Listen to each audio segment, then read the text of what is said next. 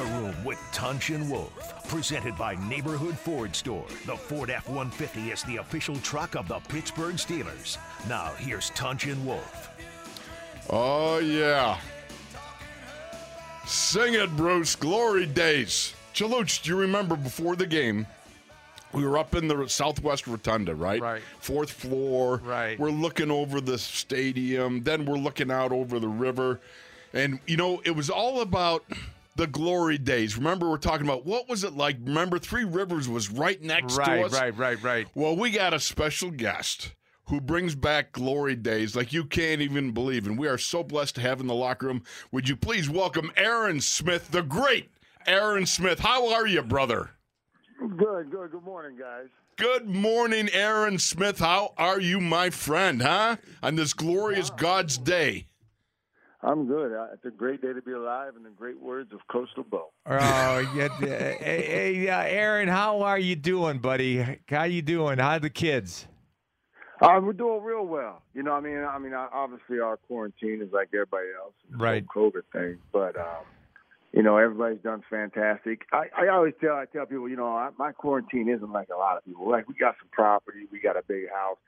There's not 8 people stuck in an apartment, you know, and so I don't really have a whole lot to complain about compared to a lot of people. A lot of people have a lot worse than me. So Well, I try to always keep it in perspective. Absolutely. Brother, I got to tell you, I'm so thrilled because as I've often told you, you were my favorite modern era player. Right. Just said at such respect for one of the things I loved about you was you were like the Mike Webster of this era and and I'll say this, and I unashamedly so. You played at such a high level week in, week out, year in, year out.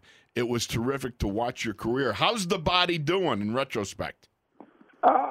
First of all, I mean, that's an ultimate compliment. I don't know if I throw me in Webster's kind of category. That was a unique man, but like I said, it's an honor for to even be considered, because I think back when you guys played was real football. You know what I mean? I think it's kind of softened up to the point, but when you played, to say I could have played that means a lot to me coming from you too. The body's good. You know, I mean, I can't complain. Like, I'm active. I work out every day. I do something. I try to do jiu-jitsu twice a week. Oh, I try to play to play basketball. Yeah. So, you're getting on the mat rolling around. Yeah. I wouldn't say I'm rolling around. I'm taking a butt whooping most times for my instructor. But that will happen. I had my black belt was in freestyle jiu-jitsu. Yeah, yes. I took a butt whooping from Wolf. Hey, Aaron, he was the worst jiu-jitsu proponent I've ever seen. He was warming up in class in the ring one time in my gym years ago. This must have been 15, 18 years ago. He's warming up in the ring, and we were doing break falls. He came running across the ring, and he flipped himself over and splatted himself. Knocked the wind. He didn't even, you know how you roll over your shoulder? He didn't even slow down. He splatted himself, and he gets up, and he looks at me and goes, I think I'm done. Yeah. Oh, you do it wrong. It's not going to feel good. I tell everybody, you know, that jiu-jitsu, what that is, that's my humble pie. Right. Yeah. Like, there's not a lot of things in my life, but that one is a humble piece of pie that I get twice a week. Have you done any gray outs? Now, the gray outs are with the gi on, and you work a little Hadaka Jame or something to, take the air out of you. And it's to take you towards understanding or feeling what it's like to go out. And you tap. Supposedly you tap before. We've done that because we were going for a while, and I told my instructor, I said, listen, you've got to start choking me so I at least know what that feels like. And he looked at me kind of strange, like, what's wrong with you, man? And I'm like, this is kind of how I am. It's my whole life. Like, you got to know what it feels like, right? Before you actually experience. So that day he took it to me. I mean, I came home, and I'm like, that was a butt. Yeah. I tell people like this, like, my wife laughs because I'm a blue belt now. And I said, it took me a year of ass whoopings to get to that blue belt. That's what that thing earned me. And she's like, you're proud of it? I'm like, yeah, you have no idea. And then I'll tell you another funny story. So, I've done sports my whole life. So we've all done this. But I've never quit anything. Right. Never have I. I've puked. I've ran till I puked. I've gone. You couldn't break me mentally. And I'm going with my instructor, and he's a good-sized guy, about 6'2", 230. And he's just, how they just get relentless. Like, you can't get a second to breathe no matter where you go. Eon. he's laying on me, and I can't breathe. And Yep. he's gone for like 8 minutes, and I'm sweating, and he's big, hairy man laying on top of me. I finally said, man, just get off me. I'm done. And he looked at me, I'm like, and it's the only time in my life I've ever quit. I'm like, just get off me. I'm It done. does humble you. Yeah. It does. Oh, Hey, Aaron, are you still coaching basketball at Eden? well, I was at Eden. Now I'm at North Allegheny. So about 4 years ago, this will be my 5th year at North Allegheny. 4 years ago, the guy that took over the new coaching job came in, called me, and asked if I would be interested in coaching North Allegheny. So I took the job, and then he actually resigned last year, and Coach Dan Rose just took the job and called me and asked if I'd be interested. So I'm still coaching North Allegheny. Wow. So I was there. I was at Eden for 4 years, and it's a great school, great guys, great coaches, friends of mine. And then the North Allegheny, I transferred over, and I got kids in both. So I got some kids in North Allegheny, some in Eden. So nice thing is, like, I get to be around my kids, see my kids on a regular basis. That's awesome. That's great. Now, I got to ask you, Aaron, you look at the Steelers' defense nowadays, and you came from an era of great Steeler defense. You guys set a rushing, at least amount of rushing record, yards given up back in the day in the, 2000 to 2010. What was the secret to your success back then as you look at that group of guys, and how do you rate this defense now compared to you guys then? So the first part of your question, so back then, I think our secret was that we were very sound, gap sound and fundamental. Right. You know what I mean? And we not to mention we had a lot of great players. Don't get me wrong, but I think every man on that team took it upon himself to do his job the best he possibly could. And when guys do that, it becomes very gap sound. It becomes very hard to find gaps or holes for the running back and for teams. Not to mention we had some great players. I mean, you look at that team. I look back at now, and I feel blessed that I played with a lot of those guys. Those guys were fantastic players. And now I'd say compared to this defense is exciting. They're very exciting to watch. They get after the quarterback. They swarm the ball. When I watch them, I see reminiscence kind of myself, but it's hard to say. I see a lot of similarities. I mean, we'll see. I always think the longevity, how long can you do it for? I think that's – Cowher told me that a long time. Anybody can be a flash in the pan. Right. Can you do it over a course of 5, 6, 7 years? That's when it becomes impressive. Yeah. Hey, Aaron, what effect did the brotherhood of guys that love Jesus have on the way you guys played? Oh, there was no doubt. I mean, first of all, I think when you know Jesus, you realize it's not about you. Right. Yeah. You know what I mean? And you realize it's the bigger picture that matters most. And when you have that in your heart, I think it's easy for you to lay down and say, okay, it's not about my ego. It's about the greater good for this team and for my brothers that I love. Right. And I think that makes guys more, like I always tell people, like, yeah, I played in a great defense and I played 3-4, but there was a lot of things that was asked of me that wasn't necessarily a lot of fun. You know what I mean? To take on I don't mean that. I'm just laughing because I know what you're talking about. But it's to take on a double team so the linebacker can run free and sack the quarterback isn't the ideal situation. You know what I mean? Right.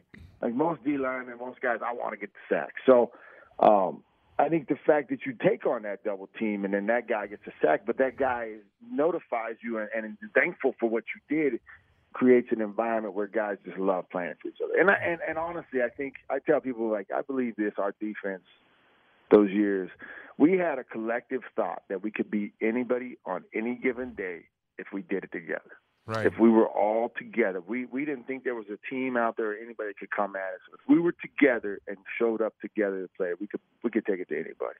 In Matthew, I love when Jesus says, hey, here's 2 rules. Love God with all your heart, right? Everything you got. And then love your neighbor as yourself. And when you go into, and I think so many people, how much they would benefit if they could have been part of a locker room, part of a huddle. Right. Where it doesn't matter the man to your left, the man to your right, the guy across from you, you're all part of just, hey, you love each other, you pull for each other, and you stick together no matter what. That's an experience I think that would educate anybody. Yeah, you love like Jesus. Yeah. I tell people all the time, football's kind of got a bad rap. But I've said as a coach, and I coach basketball right now, so I'm listening. There's nothing that teaches you, a young boy, more about growing up and being a man as far as sports than when it comes to football. Yeah. Everybody's got a job. Some days just suck to go to work. When that coach is telling you hit the spread for 100 yards, it just flat out sucks. Like, there's no fun about it. You just got to put your head down and get it done. And that's kind of like growing up and going to work. Everybody's got a position. There's 11 guys out there. You've got to learn to do your role. The right guard isn't being the best right guard in the world because he's going to get glory. He's doing it because he wants to help the team. Right. No one, you're not getting anything from that. So I tell football is a great game for maturing. I think it's kind of gotten a bad rap over the years as a violent game, a dangerous game. I think as a society, and I agree with you, I think as a society, if we all had to go through that, we learn to sweat and work and share success and failures with different people from different backgrounds. You learn that it's about the merit of the man. It's not about who they are, where they are, or what they've done. Yeah. Yeah, you fight together, you laugh together, you cry together, yes. You bleed together, you win together, you lose together, and that's what that's a bonding experience. That's what forms the bond. Yes. I want to ask you a question. How much, what effect did Dick LeBeau have on you? Oh, it was unbelievable. There's been three coaches. I'd say three coaches in my life that profoundly impacted me as a man. And a guy told me one time the only thing that changed you as a person is the books you read and the people you meet. You know who that was? Who? Tun Chilkin. That was Charlie Jones. Yeah, from Charlie Tremendous Jones. Yeah, that's awesome. Yeah. So Tun's told me that years ago, but there's three coaches that have profoundly impacted my life. One was my high school basketball coach because I really didn't have a father figure who took an interest in me, and I still speak to him to this day, at least once a week. The other one was Coach Mitch. Mitch, he's a great guy. Yep. He's a great man. I think you can make his life into a movie and who he is into a movie, and he'd probably be so humble he would never want it, but that's the type of guy he is. And then you got Coach LeBeau. And all those guys are good men, strong, competitive men. Right. But they treat people the way you're supposed to be treated. That doesn't mean they're soft, doesn't mean they show up and lie down when you're giving it to them, but they're strong men that have a faith in God and believe in each other and try to encourage and lift each others up. And I think that's to see men like that can profoundly impact you, but yet be successful and do what they do and compete. It's hard to find these days. It's hard to find a guy with integrity that goes out there and competes and does what he's supposed to do and is successful. Now, let me ask you something. Have you ever been able to quote The Night Before Christmas from memory for your kids yet? No. Like Coach LeBeau? No, but I have a video of it. He probably doesn't even know. But they gave me – one year I was on IR. I think I had surgery, and I was at home laid up, and he did it. And I asked if they would video it for me. So I have a video at my house on DVD of him doing it. And it is something to behold. I don't know if you've ever seen it. The man, he is an amazing man. Super smart.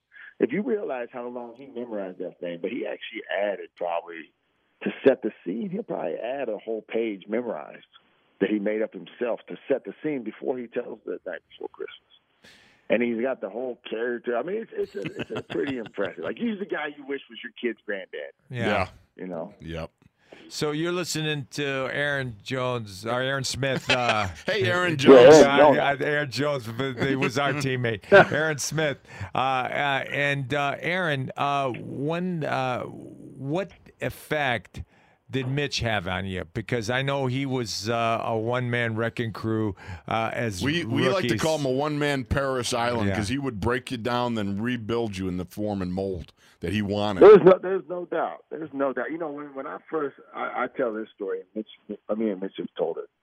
I tell this story. Mitch just when I got there just crushed me. I mean, I couldn't do anything right. It didn't matter if he told me to go right and I went right. I was wrong. And that was my joke. And so to the point where I was a grown man as my rookie year, if he was coming down the hall, I'd start looking for doors to jump in. Yes. Yeah, I know what you're talking about.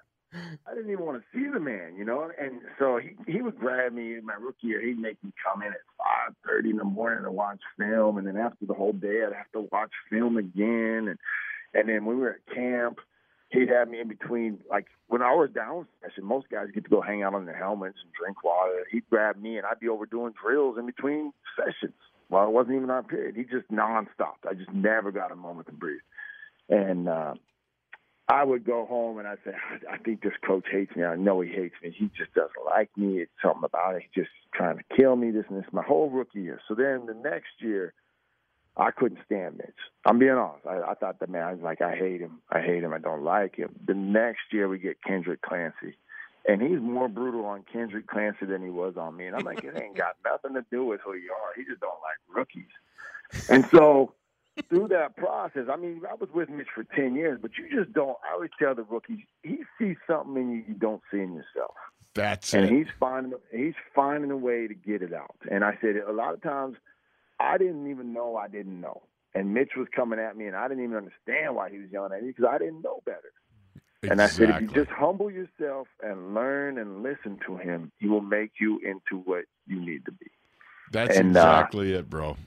And so that's really, it took me a whole year of getting beat down and then finishing that. And then I realized this is what he did. You know what I mean? He broke me down and built me back up.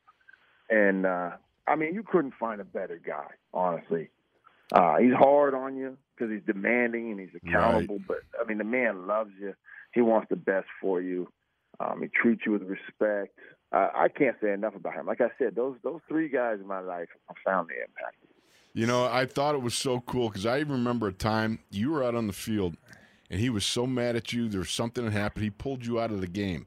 You were already an all-pro. I mean, you were already of a stature of having all the, you know, the titles that you could want as a player, you know what I mean? And he pulled you out, and I remember talking to you after that, and you said something like, yeah, he's hard on me no matter what.